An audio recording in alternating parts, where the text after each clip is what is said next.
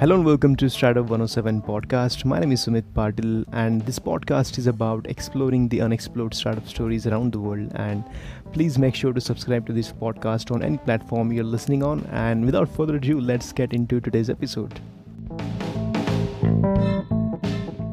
So, hello and welcome to Startup 107 podcast. My name is Sumit Patil, and in today's episode, I'm joined by Bill Spawn. Bill is the president and CEO of TrueTechTools.com, which is a leading e-commerce distributor of advanced tools and test instruments for HVAC and energy audit industries. Bill is also a podcaster. He has a podcast named Building HVAC Science, where he shares his knowledge and experience about HVAC industry. Bill also has 4 patents on his name, which is pretty insane. He also serves on several different boards of several different associations related to HVAC industry. Bill, first of all, the list of things you're involved in and the list of things which you've been able to accomplish is brilliant. And welcome to the podcast. Thank you. Thank you very much. Pleased to be here and share my story if it can help people. Awesome. Thank you, Bill. So tell us a bit more about yourself, Bill. So I think I have a natural curiosity to ask questions about things. And that came from my youth. I used to take things apart and occasionally put them back together. Okay. I always liked science and got into engineering. I got a degree in engineering and found this field of heating and air conditioning, heating, ventilation, air conditioning, HVAC, to be very interesting, and love the fact that it helped people and could make people more comfortable, safer. And then the idea of energy efficiency kind of came together in my mind. And I started to work with groups that look at making buildings more energy efficient. So all that came together, and I worked for some manufacturers. And I say I built a business out of frustration. I was frustrated to see that the products that I was representing from the manufacturer were not being appreciated at the point of sale. So another guy and I started True Tech Tools because we thought we could convey the value in the product to have people appreciate it and buy it. And I think we were right. Absolutely. That's great to hear, Bill. But correct me if I'm wrong, but you're first generation US citizen, right? Yeah. I've seen a lot of immigrant success stories, especially the first generation one. What is so different about immigrants, and what is the change in mindset which would lead to so many success stories? I think it's the way you're raised. It's what you experience, what you're taught to value. For myself, so my grandparents were immigrants from Sicily, and they didn't have much, and they came to the U.S. to get more and do more for their families. And then my parents lived through the Great Depression, so there wasn't much to go around. And I think that sort of that mindset carried over, as well as like a respect for nature, and just wanted to do something to make a difference in a small way, make a small difference. Absolutely. So Bill, so if I was with you in college or maybe in high school, who was Bill at that point of time? Were you more focused on academics, or were you more of a hustler, who was building or creating some kind of businesses always? I think in high school, I was more of a nerd, an academic. I was on the chess team. We had competitive chess. I hung around. This is before the days of terminals for computers. So I used to do a lot of card punch keying of data and in the stacks to write the program.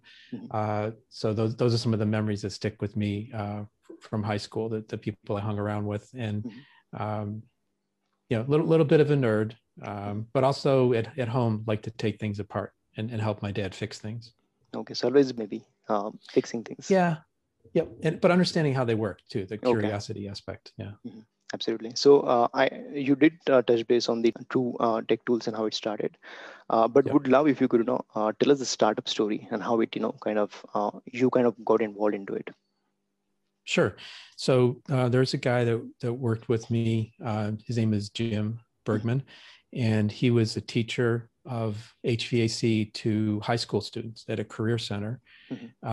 He had a lot of questions on how the products I was selling at the time worked.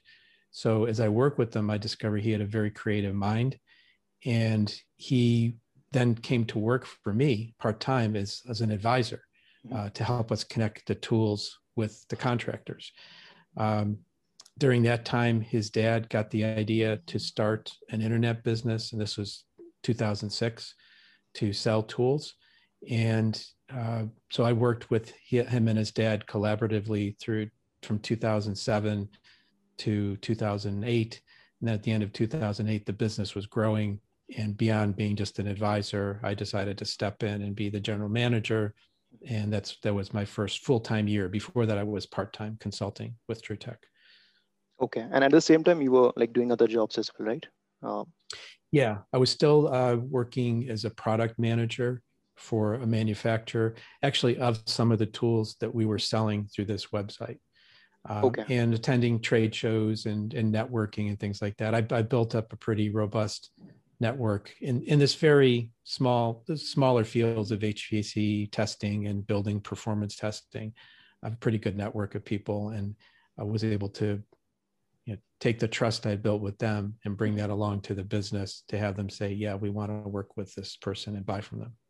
Okay, that's great.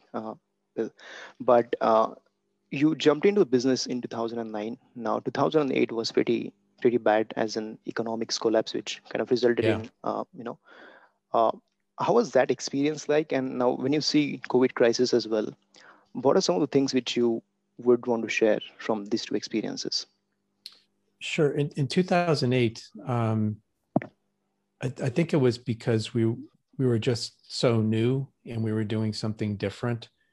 We actually, one of the associations where I'm a board member, before I was a board member, the director of that association had said to me, we need a place where our contractors can buy all these tools in one place. There's too many scattered places to buy them around. They need to have one cohesive point to buy them. Mm-hmm. So he planted that seed in my mind too, around the same time that Jim and his dad did. And I think it was just, we were unique. And I've had people say, like, if you could weather 2008, you could weather anything. And then COVID came. So in March of 2020, everything was just weird in the world. Around the middle of March, our business started to drop off for about a month. And then it started to come back up again. And by the middle of April, we were back on the track we thought we would be on for the year.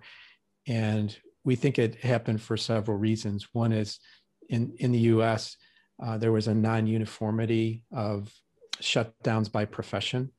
And generally speaking, the HVAC profession, because it had so much to do sort of with, public health and safety in a way, keeping warm or keeping cool, was considered an essential trade. So the people we sold to were still working in many parts of the United States, or coming on and off of work. Because we were a nationally based company, we were able to serve their needs wherever they were.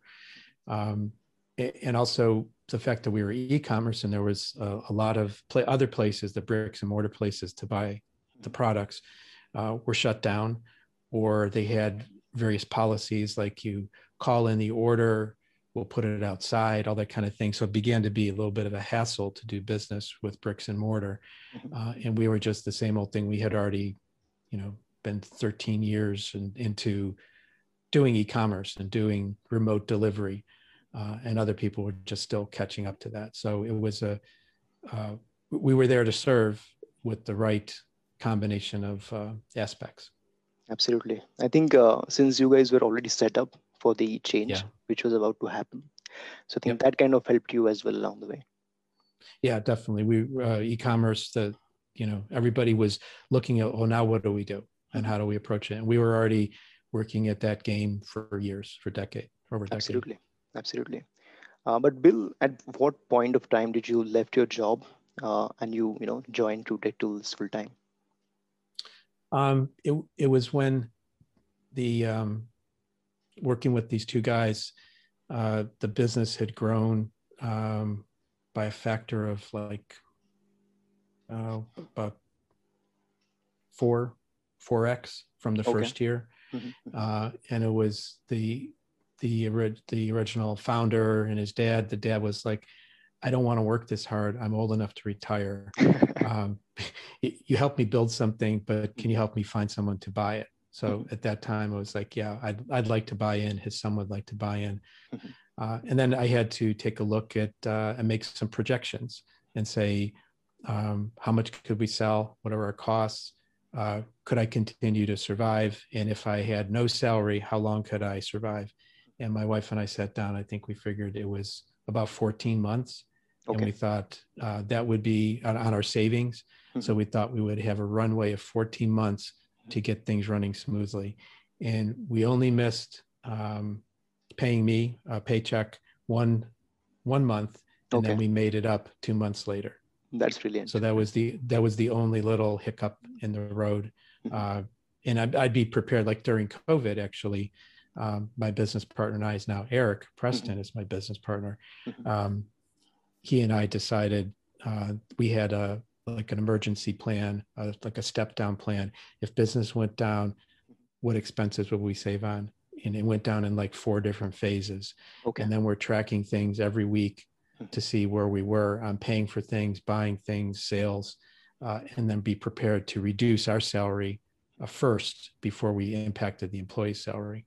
So we had an emergency plan that we had developed during that time. We never had to put it into effect, but we had an emergency plan. Absolutely. That's brilliant, Bill. But customer service, which I listened to you on a couple of podcasts, but you have a emphasis on customer service and customer delivery. Would love if you could give us a bit more your experience in how it should be handled, especially in the e-commerce industry, and any experiences where you thought it really touches you, that sometime a customer may send some review or some kind of suggestion. Any experiences like those as well? Sure. One of the things that we say internally a lot is we don't want to sell disappointment.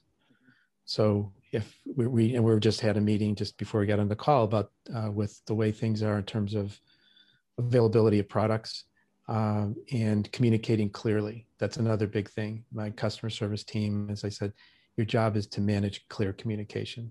That's the most important thing you can do. Because without that, you're building on a unstable platform if you're not clearly communicating. And no communication is just as bad sometimes as bad information. Radio silence is bad. So, and then the other thing is, another saying we have around here is we want to be the best part of the customer's day. And because some of our founders were contractors, and we work around them, we hear a lot of experiences, and we follow them on social media and sort of join different groups where we understand what they encounter every day. They have so many demands on their time. The last thing they want to do is be struggling with us and us to be a hassle. So our goal is for customers, but this also is true for employees and vendors. We talk about wanting to be amazing, not just do what they expected us to do, but to do a little bit more than they expected us to do. So we always try to keep that in mind. We aim high. Our target's very high. We might fall a little short, but because we aimed high, falling short may be above where most other people are. And we just keep on, I don't want to say hammering, but we keep on reiterating that in the way we do and the way we act internally, again, with our vendors and with our customers to aim high. Absolutely. That's brilliant, Bill. Especially in the age of social media, the customer services can be visible, if we go through Facebook, Instagram, we can see the customer reviews. If people are upset, they post there and they express their feelings there. But it is good to see that customer service is in the main focus of TrueTech Tools. And really, that's a great thing. And I would say for people listening, it's understanding what customer service means to your customer. It may be very different. For us, it's clarity, communication, it's the product description, the product availability, when they're going to get it, and managing that whole aspect. Sometimes we do get bad reviews and in social media, and I think lately it's been kind of funny, I say, because some of the reviews will be like, hey, I will never buy from True Tech Tools again because this and this happened. And immediately other people will jump to our defense and say, that can't be. You need to tag Bill. And so we get all these people just rushing to our defense. And it's like, sometimes we mess up, but we need to know. That's it. Don't be quiet about it. Let us know. I appreciate mistakes. And then a lot of times we've had, I would say, starting off like negative interactions with customers, but by the end, because we admit where we're wrong and we extend our hand to help, we end up with a stronger relationship. And they're like, the way you handle that, it was bad before, but I will never deal with anybody except you anymore because you handled it. And it's like, a lot of times it's like, you mean the owner of the company? I'm actually talking to the owner of the company. Yeah, you are. Yeah. Periodically I get involved with these things because I want to. I never want to lose that touch and feeling of helping a customer. Absolutely. I think that's exactly what, every business wants, that connection. Yeah. And that's exactly what every consumer wants as well, so that's a great thing, Bill. You talked about aiming high, setting the targets high. One thing which I found really interesting is you participated in Inspiration for Contest, the Tesla one. So would love if you could, talk more about that contest. Sure. So people may have seen this. There was a Super Bowl commercial for something called Inspiration for Contest. It's sponsored, privately sponsored by the owner of a company called Shift4 Payments, Jared Isaacman.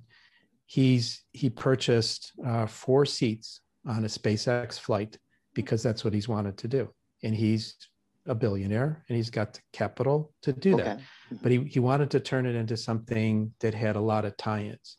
So in addition to just buying the flight for maybe him and his buddies, he decided to have 4 different seats on the flight. His would be the seat of leadership. There would be another seat for someone who had endured and survived childhood cancer through St. Jude's Research Hospital.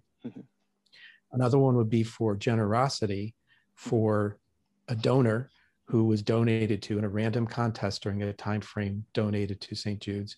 And the 4th seat would be for prosperity for someone who was engaged with his company's website, which we are, and his payment systems, which we are.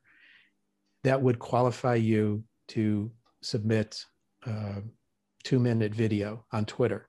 And then based upon the social media feedback and a panel of judges that he pulled together, which included John Taffer and who's does Bar Rescue TV show, and the CEO of Salesforce, I've forgotten his name. Those were the judges. And then they would come up and they would pull the name of somebody who would go on that space flight. Okay. That's interesting. So I found out later there were not even 100 entrants to this contest. I think because of the qualifications, the really specific narrow qualifications. But the consolation prize is getting VIP tickets to see the launch. So I will get to see that launch of that flight, which is scheduled for September 15th, 2021. That's great, Bill. I'm looking forward for that photos or videos which will take out. But great to hear that story, Bill. So one question I'm really fascinated about is what are you researching nowadays more about? And any specific topic, industry which you can tell us more about? Sure, I'm into looking at what the Internet of Things, the IoT, can do for our customers in our industry. And it addresses a couple of things. It's about providing a better quality of experience for the end consumer of the HVAC or the building performance, such that a contractor can engage and know when something is not operating correctly. So it's more about sending back alerts, but doing it through systems that are easily and inexpensively deployed. Not to really steal information, but it's like monitoring the pulse and the temperature of your equipment, like the bodily functions, those basic parameters, relaying those to a contractor so they can anticipate your system and keeping your system up and running correctly. Okay, that's interesting. Bill, at what point in your career where you're like, I made it, like in terms of financials, or maybe any moment specific where you felt like, what, I did it? I think I'm starting to feel like this the last couple of years. I think I would have felt like it more without COVID last year, but I would say this year, like we made it through and we've continued to grow. We've now had to put in some automation into our hiring process because we used to hire very periodically. We didn't have the need. Now we're hiring more often. And because of that, we have to set up some systems. So, and I guess the other thing is letting go of a lot of the daily decisions makes me feel like now I'm, in charge of the business versus I'm working in the business. The adages and the business programs I've taken part in is you want to spend more time working on the business than in the business. I think that's a Michael Gerber line that he says. Okay. Awesome. I believe you might be reading a lot of books. Any recommendations? I read parts of a lot of books. And I read a lot of articles. So LinkedIn delivers a lot of good clips of information. Some things I read on Medium. I have a friend of mine who's now a business writer on Medium. So I follow all the things that he writes. I do a little writing myself. I now write for a sustainability journal. Just had my first article published a week ago. Oh, nice. That's great. I remember you were talking about a book about your family and the origins of that. So would love if you could, tell us more about that as well. You mean like going back to the immigration of my ancestors? Yeah. Yes. Yeah. So, both my grandfathers, all four of my grandparents were from Sicily. And my maternal grandfather, my mom's father, I didn't know him because he died 2 years before I was born, but I spent a lot of time. Well, my hobby is genealogy and ancestry. So I try to look at records and look things up. So try to piece together their story of what things are like. And he left, he worked in the sulfur mines in Sicily and left there to work in the vineyards near Buffalo, New York, and then eventually to work in the coal mines of northwestern Pennsylvania. But my mom, she's passed away, but my mom told the story about how he wanted to move from the coal area near Wilkes-Barre to get out of there because of an explosion where people were blown up. And I thought it was a mine explosion, but I found a newspaper record that it was a gas leak on a house on the street that they lived in. Okay. So it was an accident, but he just wanted to get the heck out of there. So he moved to a town called Rome, New York, which had a growing industry in copper manufacturing, copper tea kettles, copper pots and pans, copper wire, copper pipe.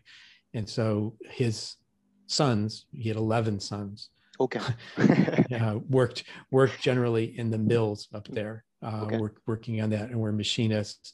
So he also was, I think he was, he was an entrepreneur. He, in his own way, he bought some land. He had cows on the land. Unfortunately, one year the cows died of carbon monoxide poisoning.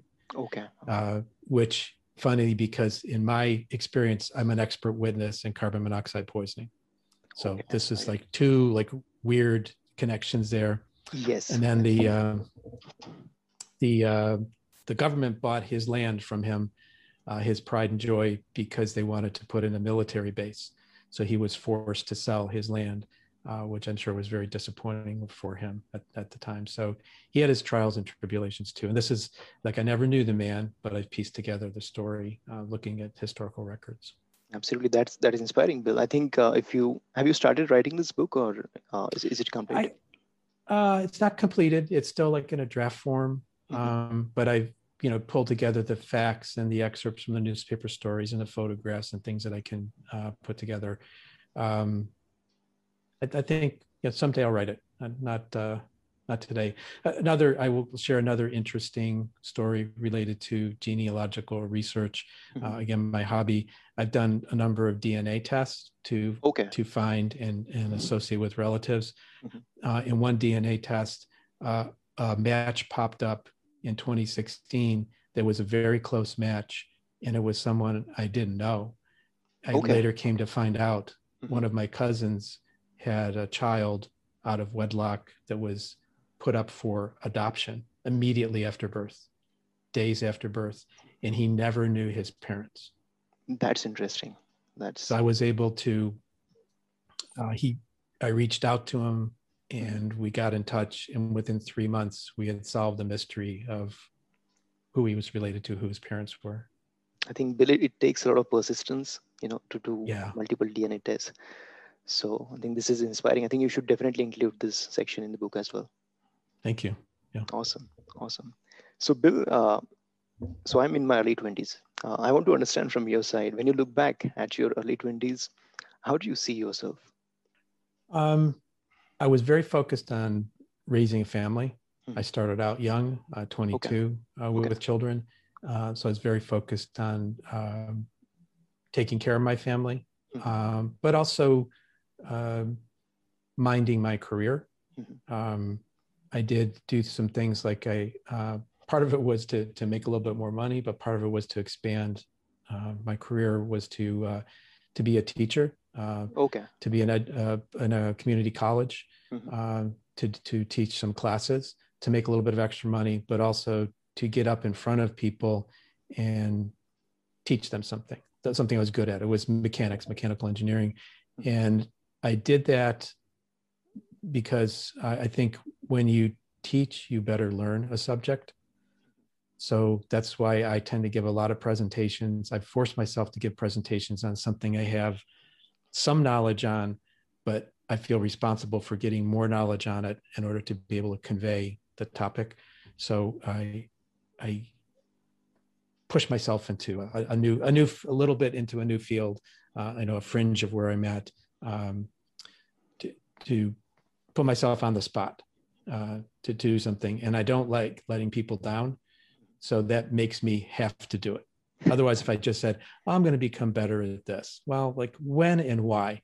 But if I say, I'm going to give a presentation in April on this subject, which is an extension of something I know, I got to be prepared for that presentation. True. Yeah. I create an external force to pull. Absolutely. That's brilliant, Bill. I think Jim Rohn, I heard this from Jim Rohn's one of the videos, that the more you share, the more you learn. So I think it kind of coincides with what you're saying here as well. So that's great. Bill, you have been in the e-commerce industry for more than 12, 13 years now. What advice would you give to someone who wants to build an e-commerce business? What are the key things one should focus on? I think you need to understand your product, which I did, because I had sold them before, patented, so I really understood how the products work. So I could very clearly choose the ones I wanted to sell, and also very clearly promote them in sometimes unique ways, because the manufacturer has a linear way of thinking, but I've seen, multiple manufacturers. So I may have a different way of thinking and presenting them something unique. So know your product, know how e-commerce functions, and know your costs, and put effort into studying how e-commerce works, because it's just a whole subject area that you have to fit into, and look at things like, do you want to do pay-per-click advertising? Do you want to go with SEO?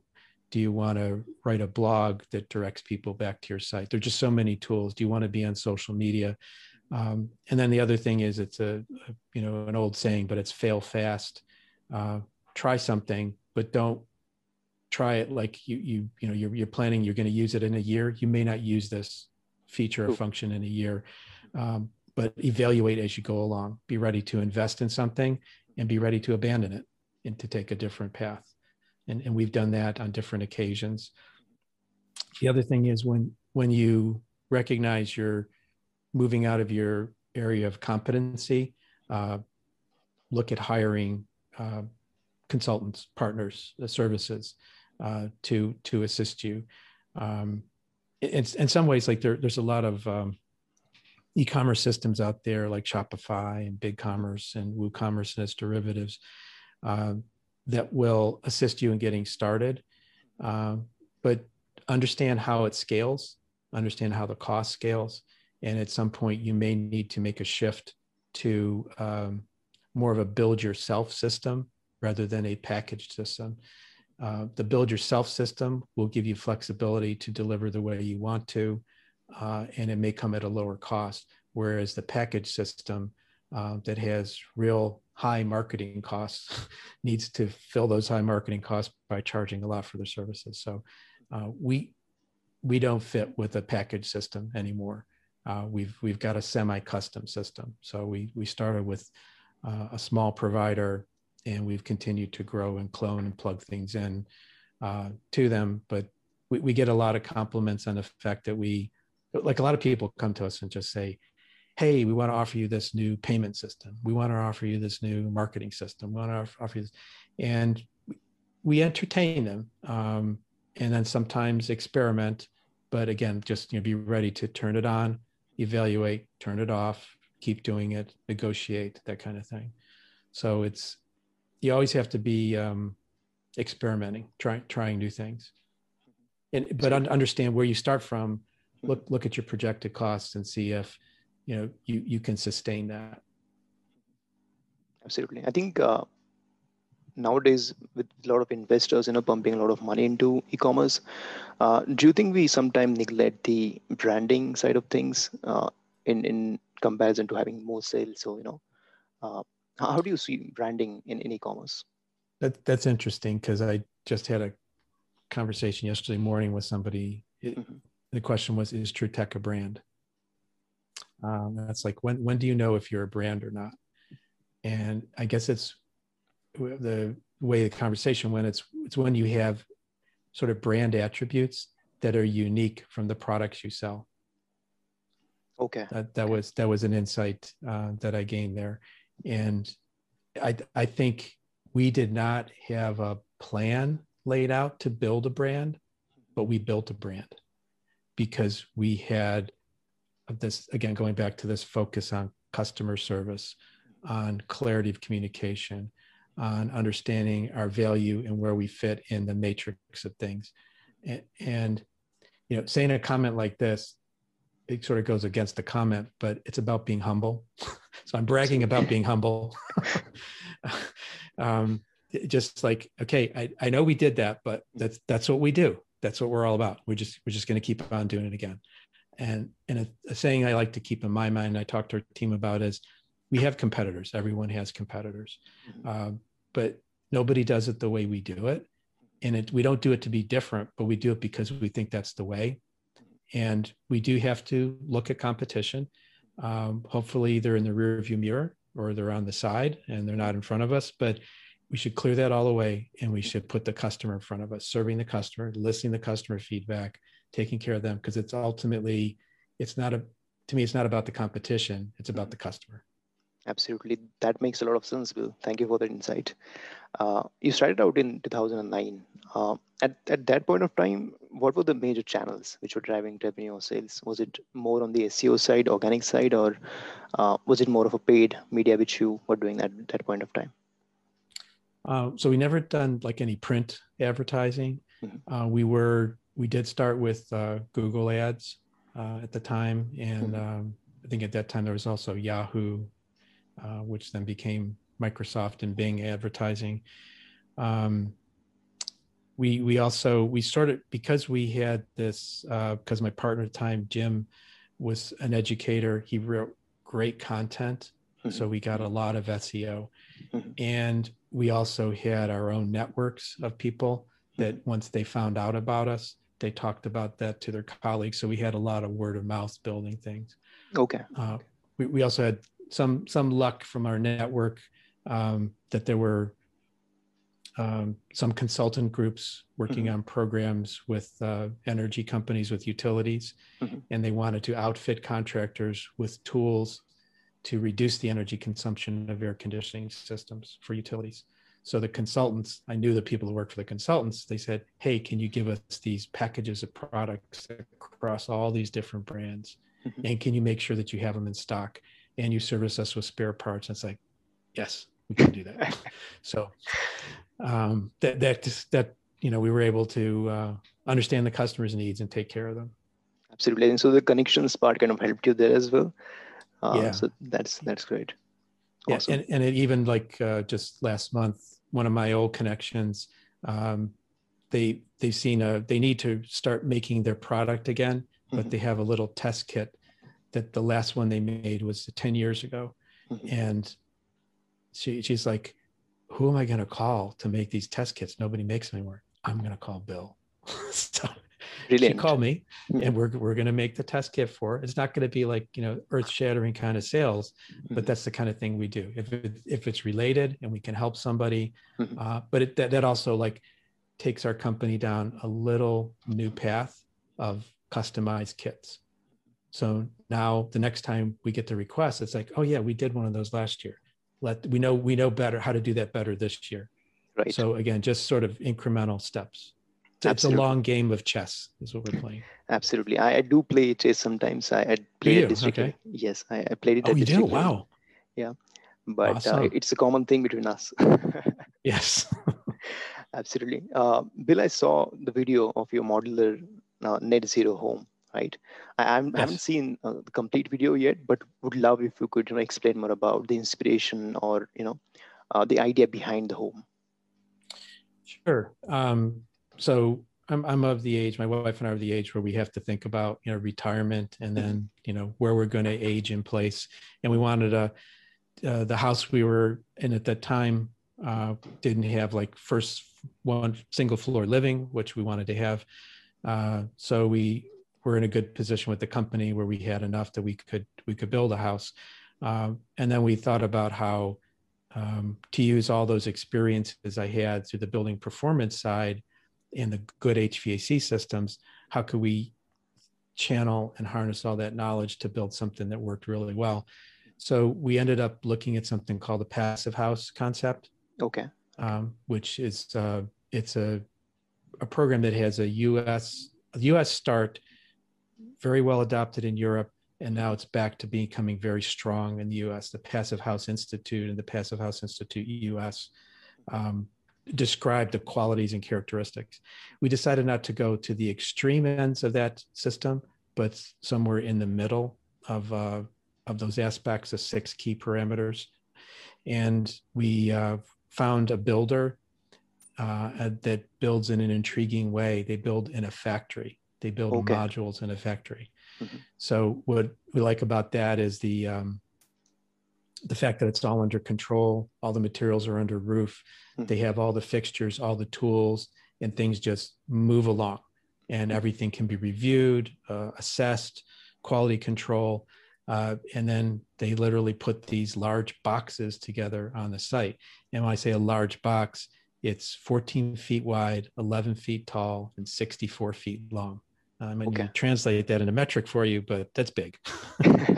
It's like 20 tons, something like that of material. That's quite a lot. Yeah. So it gets laid on a foundation, the boxes get bolted together, and then they start the process of finishing them. So one of my goals was to make the house net zero, if I could. Mm-hmm. So we were able to take advantage of the tax incentives to put in a solar panel array and to have the house be all electric. There's no, in the United States, a lot of people have electric and gas, usually gas for heating, water, and space heating, and cooking, but in electric for air conditioning. We decided to go all electric, which means we have to heat, cool, dehumidify, heat water, cook, everything has to be electric. And we're able to do that. And I don't have all the figures in place, but our assessment is we will have achieved net zero. That means we'll collect more energy from the sun than we use during the course of a year. Okay, that's great. Just to confirm, are you in that house right now, or?